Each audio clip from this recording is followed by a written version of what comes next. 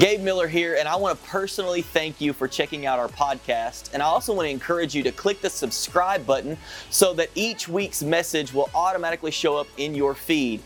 Another great way to stay connected with us is on our website at yourimpactchurch.com and on all of our social media outlets at Your Impact Church. I hope this message today encourages you, inspires you, and challenges you. Let's jump into the message. Today, come on, I like your shirt. I'm so glad that come on, look them in the eye. No, that's awkward. Don't do that. Hey, we're glad that you are here and you look good, and we're excited about what God's going to do today. And we have a special treat for you. Wasn't last weekend amazing?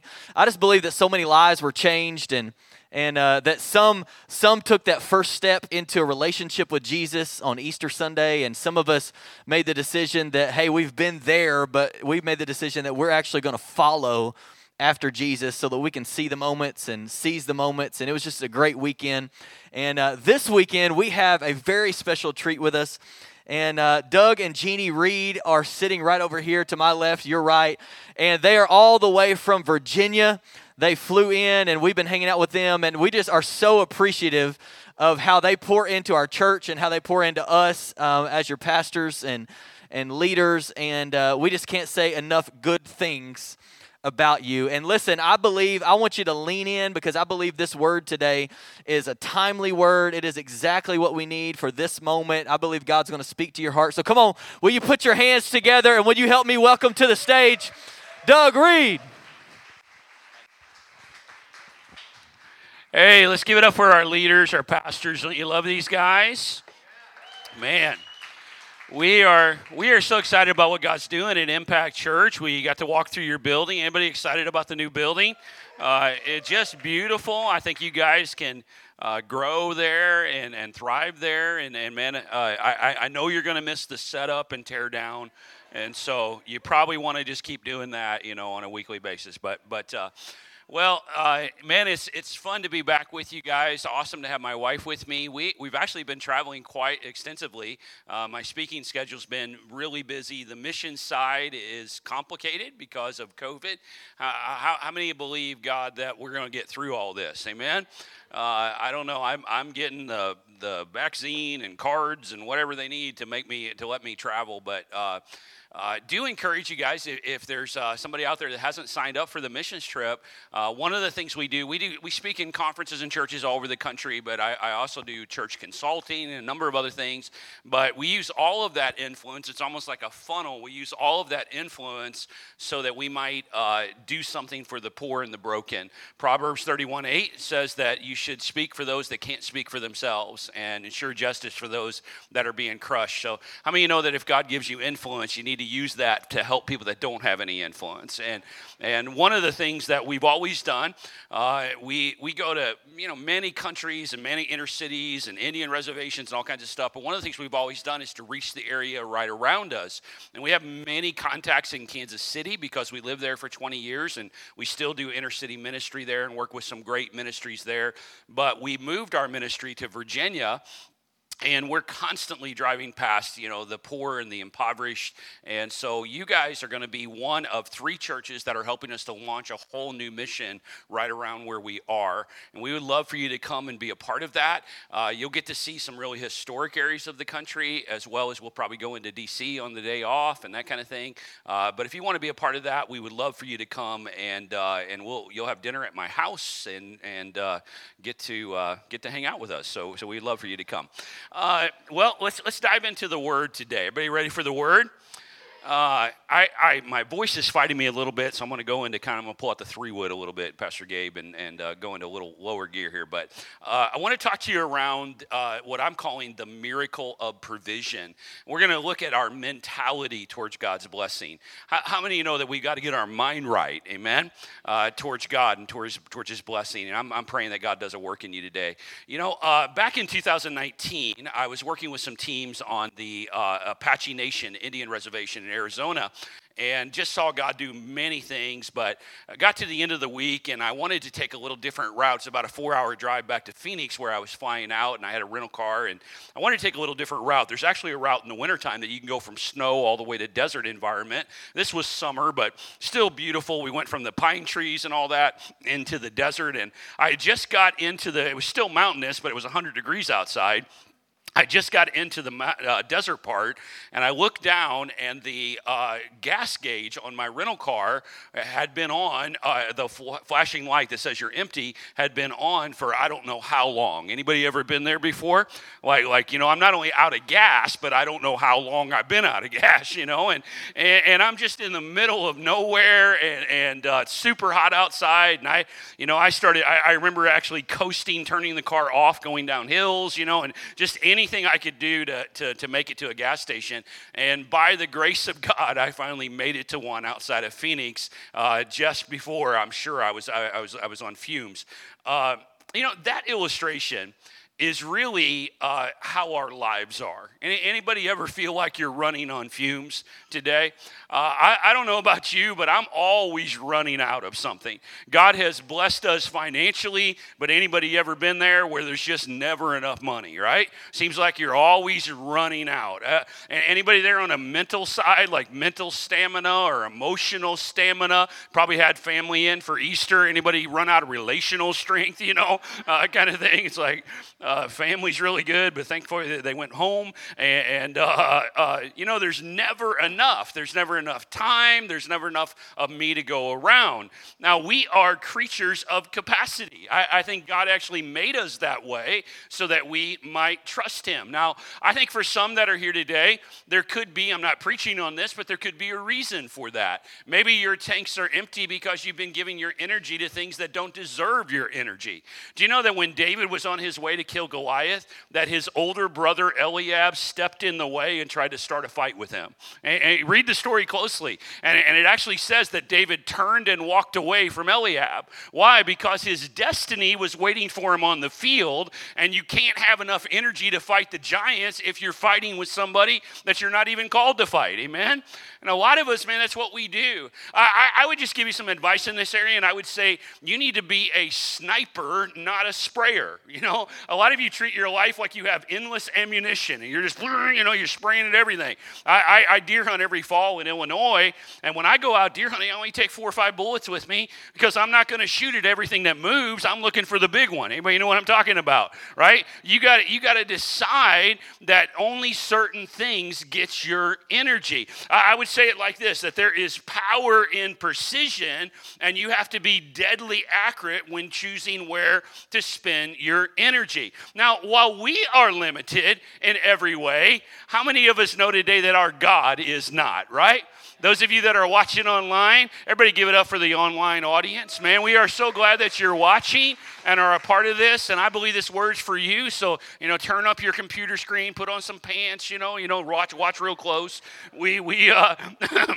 This word is for you as well. Well, our God is limitless in his power and in his supply. The Bible says in Psalm 147, verse 5, great is the majestic and mighty Lord. He is abundant. Everybody say abundant.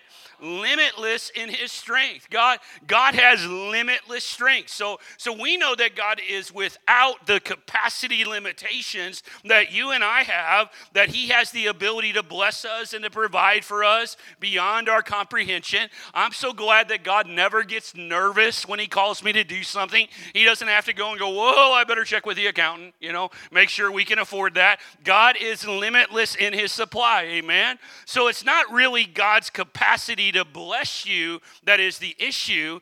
It is your capacity to receive it. You say, well, Pastor Doug, how do I hold that off? Well, we do it with our mentality. I call it a poverty mentality. Have you ever heard somebody say this? Man, I am blessed beyond belief. You ever heard that, or you maybe said that out loud? Can I tell you that's really a falsehood? Because you will never be blessed beyond your belief. If you believe that you can't be blessed, guess what? According to your faith, as a man thinketh in his heart, so is he. In other words, we've got to start believing that God wants to bless us, amen? So I want you to say this out loud with me. Say, God has what I need, and he wants to give it to me.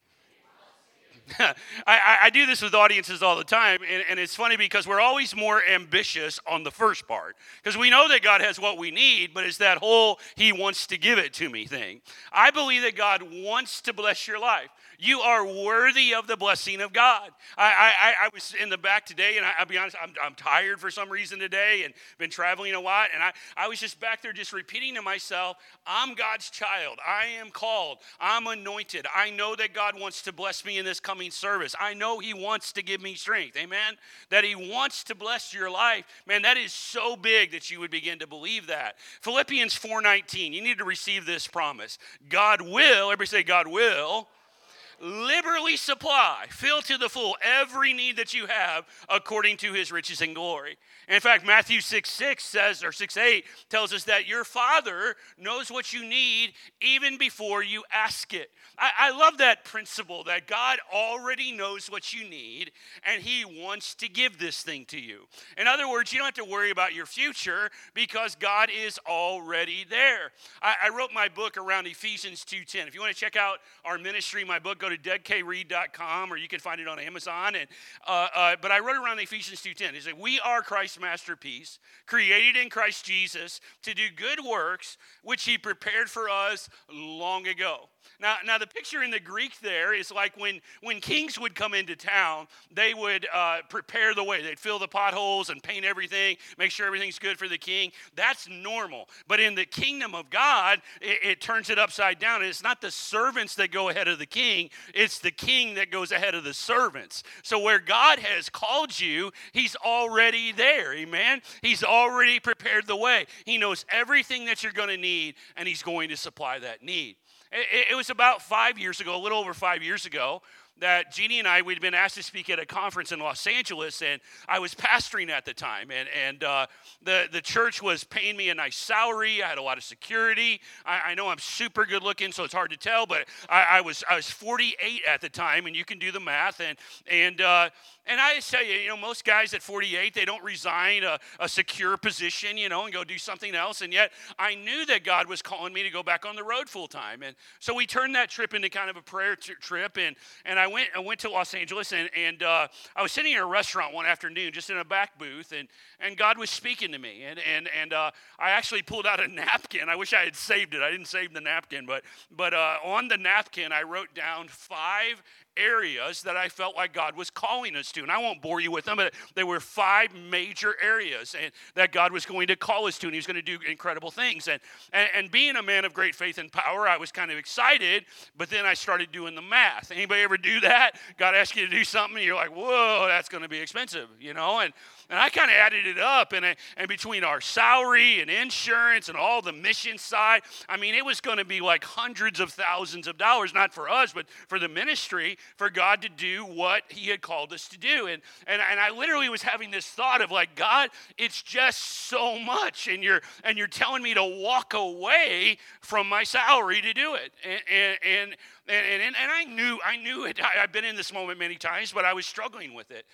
And the Lord spoke to me in this, and I can tell you, it changed my life. The last 5 years, we have so held on to this, and we've watched God be faithful. It was just in that booth, God spoke to me, and he said this. He said, son, it takes what it takes. All of a sudden, you know how the Holy Spirit can say something to you and it just blows up like a nuclear bomb, man, inside of you. And I could just see in my spirit in a millisecond that what God was saying was any needs you have, be it insurance, house payments, ministry stuff, you name it, I got it, amen? It takes what it takes. And we have watched God be faithful to that over the years. You know what the problem with so many of us is we get the source and the resource mixed up. Now, your church has supported us, since you've really been at church. I've been here many times speaking. You always, take good care of us, and we love that. But I don't know. I have kind of a cockiness in my spirit this morning a little bit. I just want you to know, thank you very much, but you're not my source. God is my source, amen? you are a good resource, and I appreciate it, but resources don't last forever, but the source does. Amen? See, get this in your spirit. Everything outside of God, listen, everything outside of God is just a source, not a resource. God is the source. Everything else is just a resource. I went into like a lumber yard the other day, and I needed some lumber, and that lumber is a source. The tree is a source, a resource, but God is the creator of the heavens and the earth. He is the one. He is the source. Amen? So resources can go up and down, but the source never goes away. Your job is not your source. Listen, that check that comes every month, it is not your source. God is your source, amen? And if you don't have this right, you know what happens? Is you turn the resource into a source, which turns it into an idol. Everywhere in Scripture where you see idols, you see lack. God has actually promised in Deuteronomy that he will not send rain to the earth any place that he sees an idol. In Scripture, it was an agricultural economy. He's basically saying, I'm not going to put any money behind anybody or anything that doesn't put me as the source. If you can get this right, I promise you it will change everything about you. Now, I want to show you this in Scripture. It is all over Scripture that there is this provision miracle aspect of our God. And we could look at 100 stories if we had time, but I just want to show you two of them. One is in 1 Kings 17, and the other one is in John 2. In 1 Kings 17, it is the story of Elijah, the prophet, and the widow of Zarephath. Now, you have heard of like the Bible Belt. Zarephath is like the idol worshiping belt. It was everywhere around there. That's where idol worship was. And because of that, like the Scripture promises, there was lack, there was poverty, there was a drought. In fact, there was actually cannibalism happening in this particular spot. I mean, you can't get any more poor than when you start eating other people, right? I mean, that's pretty poor. And they were experiencing this. And God sends the prophet right into the middle of this lack, and you find it in 1 Kings 17:4. He tells the prophet, he says, go to a place called the Kerith Brook, the brook at Kerith, and I want you to sit down, I want you to drink from that brook, and I'm going to send ravens, everybody say ravens, to feed you. Now, ravens are dirty birds, man. They are carnivorous birds.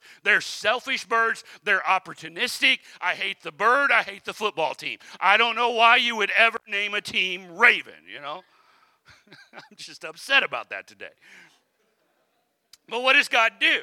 God takes a bird, he takes he takes something that doesn't want to be a resource, and he turns it into a resource. He actually reverses the natural order of things, and he causes something to bless the prophet that has no intention of blessing the prophet. I want you to receive this today. I believe that God is going to call people to bless you, to bless this church, to bless all of your lives. If you serve him, he will have people bless you that have no intention of blessing you. He'll reverse the order of things just to get you to where he wants you to go. Now, it must have been cool to sit by the brook and drink from the brook and eat from the birds and all that stuff. But then what happens? Well, the brook dries up. The Bible says that the brook dried up. Now, why do brooks dry up? I like yesterday's brook. I like it when God provides for me consistently. You know, when the check is coming in the mailbox, I like that, right? But what happens? I've experienced this in 35 years of serving God, that he'll provide for me for a while in one way, but all favor is for a season. Often what God will do, listen, when God is ready to do a new thing, he will supply for you in a new way. That's what he's doing with Elijah. He's not trying to frustrate him. He's trying to move him away from a resource because he's going to take him to a whole new level. Then one of the greatest stories in all of Scripture happens. He tells Elijah to go to a widow. Widows were not blessed in their culture. They were cursed. So he tells him to go to somebody. She's not even a Christian. She's an idol worshiper is what she is. And he tells her, go to this widow and I've commanded her, I've already set it up. I want her to feed you and take care of you. So I had a bird take care of you. Now I'm going to have a widow take care of you. So he goes to this widow of Zarephath and he says, hey, give me some bread, give me some food, give me some drink. And here's what the widow says. Now, you can't be much more poor than this. Verse 12, she says, I swear by the Lord, your God, not my God, your God, that I don't have a single piece of bread in the house. That's poor. I have only a handful of flour in a little jar and a little cooking oil in the bottom of the jug. I was just gathering a few sticks to cook this meal, and then my son and I are going to die. Wow, that is stinking poor. That's like going to KFC and licking other people's fingers. I mean, that is poor. I have never said that out loud, but that just hit my head. I don't know. That's good, right? Good. I'm anointed today. All right. So ask her. I've never said that out loud ever. Oh, man. So what does the widow do? She speaks out of her lack. Listen. Whenever you are experiencing lack, refuse to speak from the lack, speak to the lack. Amen? When you have lack, God has your back. Amen? So I don't speak from my poverty, I speak to my poverty, because I know that it's not God's will that I walk in that lack, that he's only set me up so that he can do something greater. And the Bible says that the prophet tells the widow, what I want you to do is I want you to feed me. I want you to do this. Why? So that you will always have enough. This is what the prophet says. Now this is so weird because the prophet knows this woman doesn't have anything. She told him as much. But he's a prophet, so he knows her situation. Listen, this is such a big principle. Listen, often when God is about to do something for you, he will ask something from you. And very often, he will ask in the very area of your need. I need some food, give away your food. I need some money, you might need to give an offering right now. I have seen this over and over and over again. It's a biblical principle, by the way. The Bible says in the book of Proverbs that those who refresh others, they themselves will be refreshed. Those who are generous, well, they're the ones that are going to prosper. We love Luke 6, don't we? That you give and it will be given back to you, pressed down, shaken together, running over. But what's the first word? You got to give first. Malachi 3, bring all the tithe into the storehouse. And what will happen? God will open up the windows of heaven. And he'll pour out a blessing. Every single time, the blessing is conditional by nature. Do this, and then I'm going to do greater things. Man, you do this little thing, and I'm going to do something big. Now listen, I did not come here to preach to you on tithes and offering and giving, especially the Sunday after Easter. But I cannot avoid the subject because it's all throughout Scripture. Did you know that Jesus talked about money more than any other subject? And God will never, ever have your heart fully until he has your money. Why? Because where your money is, this is Jesus speaking, there your heart will be also. Isn't it amazing how our God, those of you that have been serving him for a while, can do more with 90% than you can do with 100%. God can do more with 6 days a week than I can do with 7 days a week. The Bible says in the book of Leviticus that we shouldn't plow all the way to the edges, but we should leave some for the poor and the foreigner. It's literally a missions-giving verse all the way in the Old Testament. What is God saying? Stop plowing all the way to the edge and then praying. No. Take some, set it aside, do what I've called you to do, give out of your lack even, and watch what I will do. I will pour out from the windows of heaven a blessing that's so great that you can't even contain it. Till you get this area right, I promise you, you will never elevate to the place in your relationship with God that you want to be. God is not asking something from you. He wants something incredible for you. Amen? That is to make him the source and you stop being the resource. Well, listen, in this story, he tells the widow that if you do this, man, you're never going to run out. Your jars will always be full. And God does this provision miracle, and it's an amazing story. Well, the other story I want you to look at is in John chapter 2. Now, in John chapter 2, it is the first miracle of Jesus' ministry. And it's an interesting miracle because it's at a wedding. I am not a big fan of doing weddings. I'll do your wedding for like $10,000 or something if you want to hire me. But I don't know, something about a wedding, man. You can't preach at a wedding. Give me a funeral over a wedding any day, man. You got a dead body, you can preach like crazy in front of it. You're going to die. There you go. It's a good sermon. But he's at a wedding, and this is the first miracle, and it's really not important to very many people, and yet Jesus does this lavish thing for this couple. Basically what happens is they run out of wine. Now, I'm not a drinker, so I really don't understand this completely. But in their culture, to run out of wine at a wedding was a big cultural faux pas. I mean, it was dishonorable to the family. It would have cultural repercussions for this family.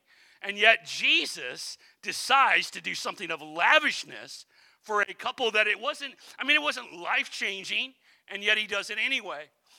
You know, one of the things I love about our God is that no problem is too big or too small for him. Amen? If it's important to me, then it's important to him. So what have you run out of today? I mean, what is it? You say, Pastor Doug, I just don't have enough of this. I don't have enough of that. Can I tell you, your problem is not too small for the Savior. He loves you. And in fact, he probably has put that issue or allowed that issue to be in your life so that you might cry out to him, that you might trust him. Amen? One of the questions we had to cross a few years ago that really exploded the blessing of God in our life was simply this: could I be trusted with God's blessing?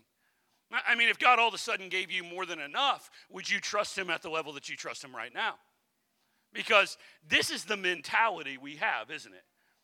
My wife used to say to me, she used to say, I just want to have enough money to go to Walmart anytime I want. And I'm like, baby, don't you go to Walmart enough? I mean, it's just, like, how many times do we got to go to Walmart? If you're making out a check today, just make it out to Walmart. It's just, they get all the money. But really what she was saying, and it's generational with her and I, is that in our families, we've never had enough. And so if we could just get to the point where we just had enough, you understand what I'm saying? And it's almost like what we're saying is I just don't want to have to trust him at the level that I do today. But you got to get comfortable with this. You got to understand that God wants you to trust him, and that God's vision for your life is always going to be greater than your current provision. Why? Because he wants you to trust him at a higher level. Now, I love what happens in the story, because the Bible says that the mom, Mary, she just goes to Jesus and she tells him about the problem. She says, hey, they have no more wine. Now, I was thinking about this the other day, like, what must it have been like for Mary to raise God? You know, because that's got to be a situation right there. I mean, how are you going to spank God? You know, how are you going to tell God what to do? You know, I wonder if, like, if she run out of milk, she'd be like, yo, Jesus, I ran out of milk, and he zaps the milk, you know, and kind of, I don't know, you know. I found this picture on the internet. I thought it was interesting. Right here, this is Mary and Jesus at bath time. You can fix all the theology next week, Pastor Gabe, because I don't know if Jesus was like rebellious as a toddler. There's no verses on that, but it's just, what must it have been like to raise God, you know? And so what does Mary do? She just tells Jesus about the problem, and then I love this part of the story, and your slides are gonna be all messed up here, but the Bible says that she takes Jesus to the servants, and he just tells the servants, do whatever he tells you to do. Well, that's a big principle, amen? How many know that any problem can be solved if you just do what God tells you to do? And what does God tell him to do? Well, he says, I want you to go and I want you to get the jars. They were much bigger than this, but this is for a safe example. I want you to get the jars that are for water, they're for washing. And I want you to fill them up, and here's what I want you to do. I want you to fill them all the way to the brim. I personally believe if they'd only filled the jars halfway, that they wouldn't have got half the wine. I think they would have got no wine. That's what I think. And the Bible says that the servants, that they filled the jars all the way to the brim. Listen. If I have a word for you this morning, it's this. I believe that in 2020, 21 that God is telling everybody under the sound of my voice here and online, that God is telling you this. This is a prophetic word for you, that you have to start filling the jars of your obedience all the way to the brim. I love you, and I say this out of a heart of love, but there's a lot of halfway obeyers here this morning. Jesus, I obey you, kind of. Lord, I'll serve you, sort of. I'll give it, well, part of it, to you. You understand what I'm saying? Fill it all the way to the brim. Now, this is a good enough story already, but let me give you one more. There's a story, it's found in 1 Kings chapter 13. 2 Kings, actually, 2 Kings 13. And it's the story of a guy named Jehoash, who is a king. And like many of these kings, he was a wicked king. He was the king of Israel, but he wasn't serving God. And because he wasn't serving God, he was serving foreign idols. There was lack in the land, just like there always is with idol worship. And also there were foreign kings attacking him. In particular, this guy named Aram and the Aramites were attacking Israel. Now Elisha, not Elijah, Elisha, the guy that followed Elijah, he is about to die. He's the prophet in the land, but he's about to die. This is literally the last thing that he does before he dies. And the king is worried. He's worried he's going to get defeated, and he was about to be defeated. So he goes to the prophet, and he says to the prophet, help me out. I'm paraphrasing, but I need to know what to do. And so the prophet tells him to do something.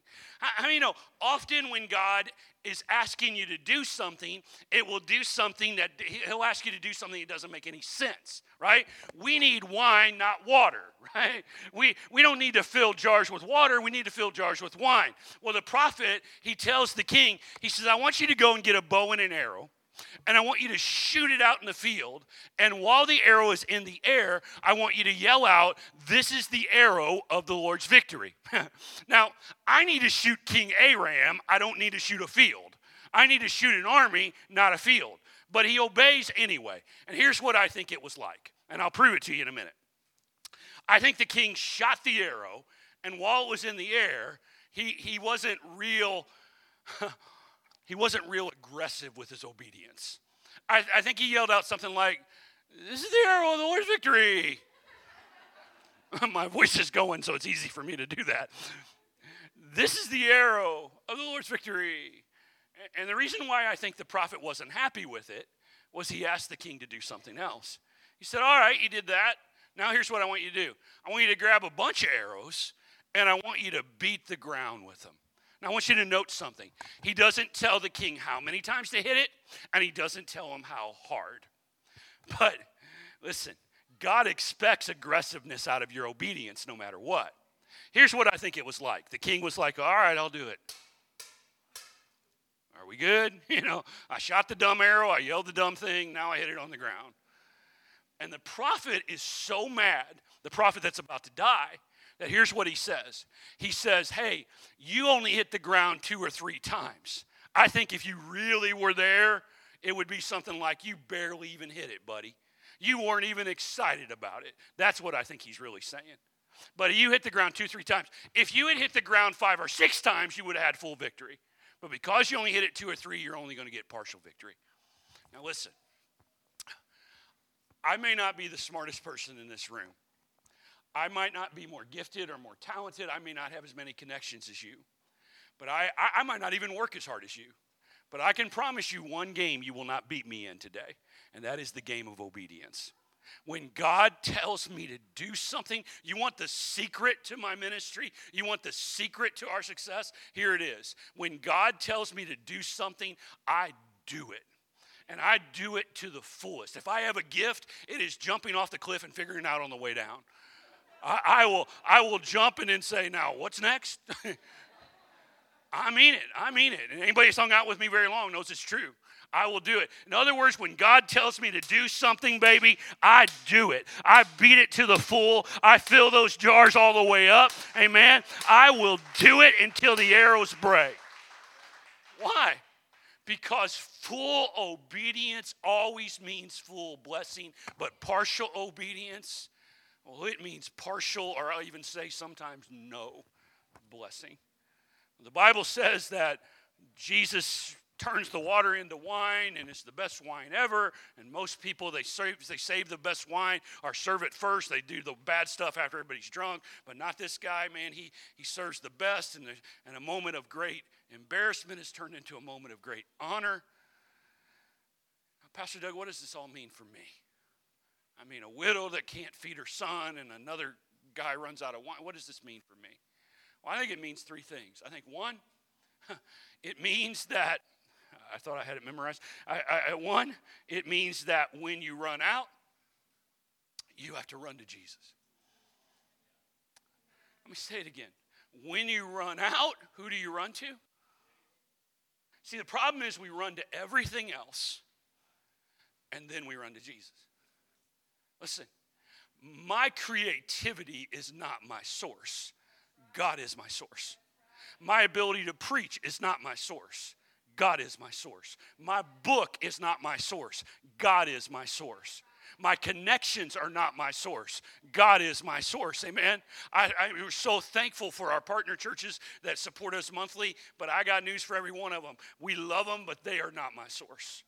God is my source. So who should I run to first? I should run to the source first. Amen. Number two, it's so simple. But when God tells you to do something, do it.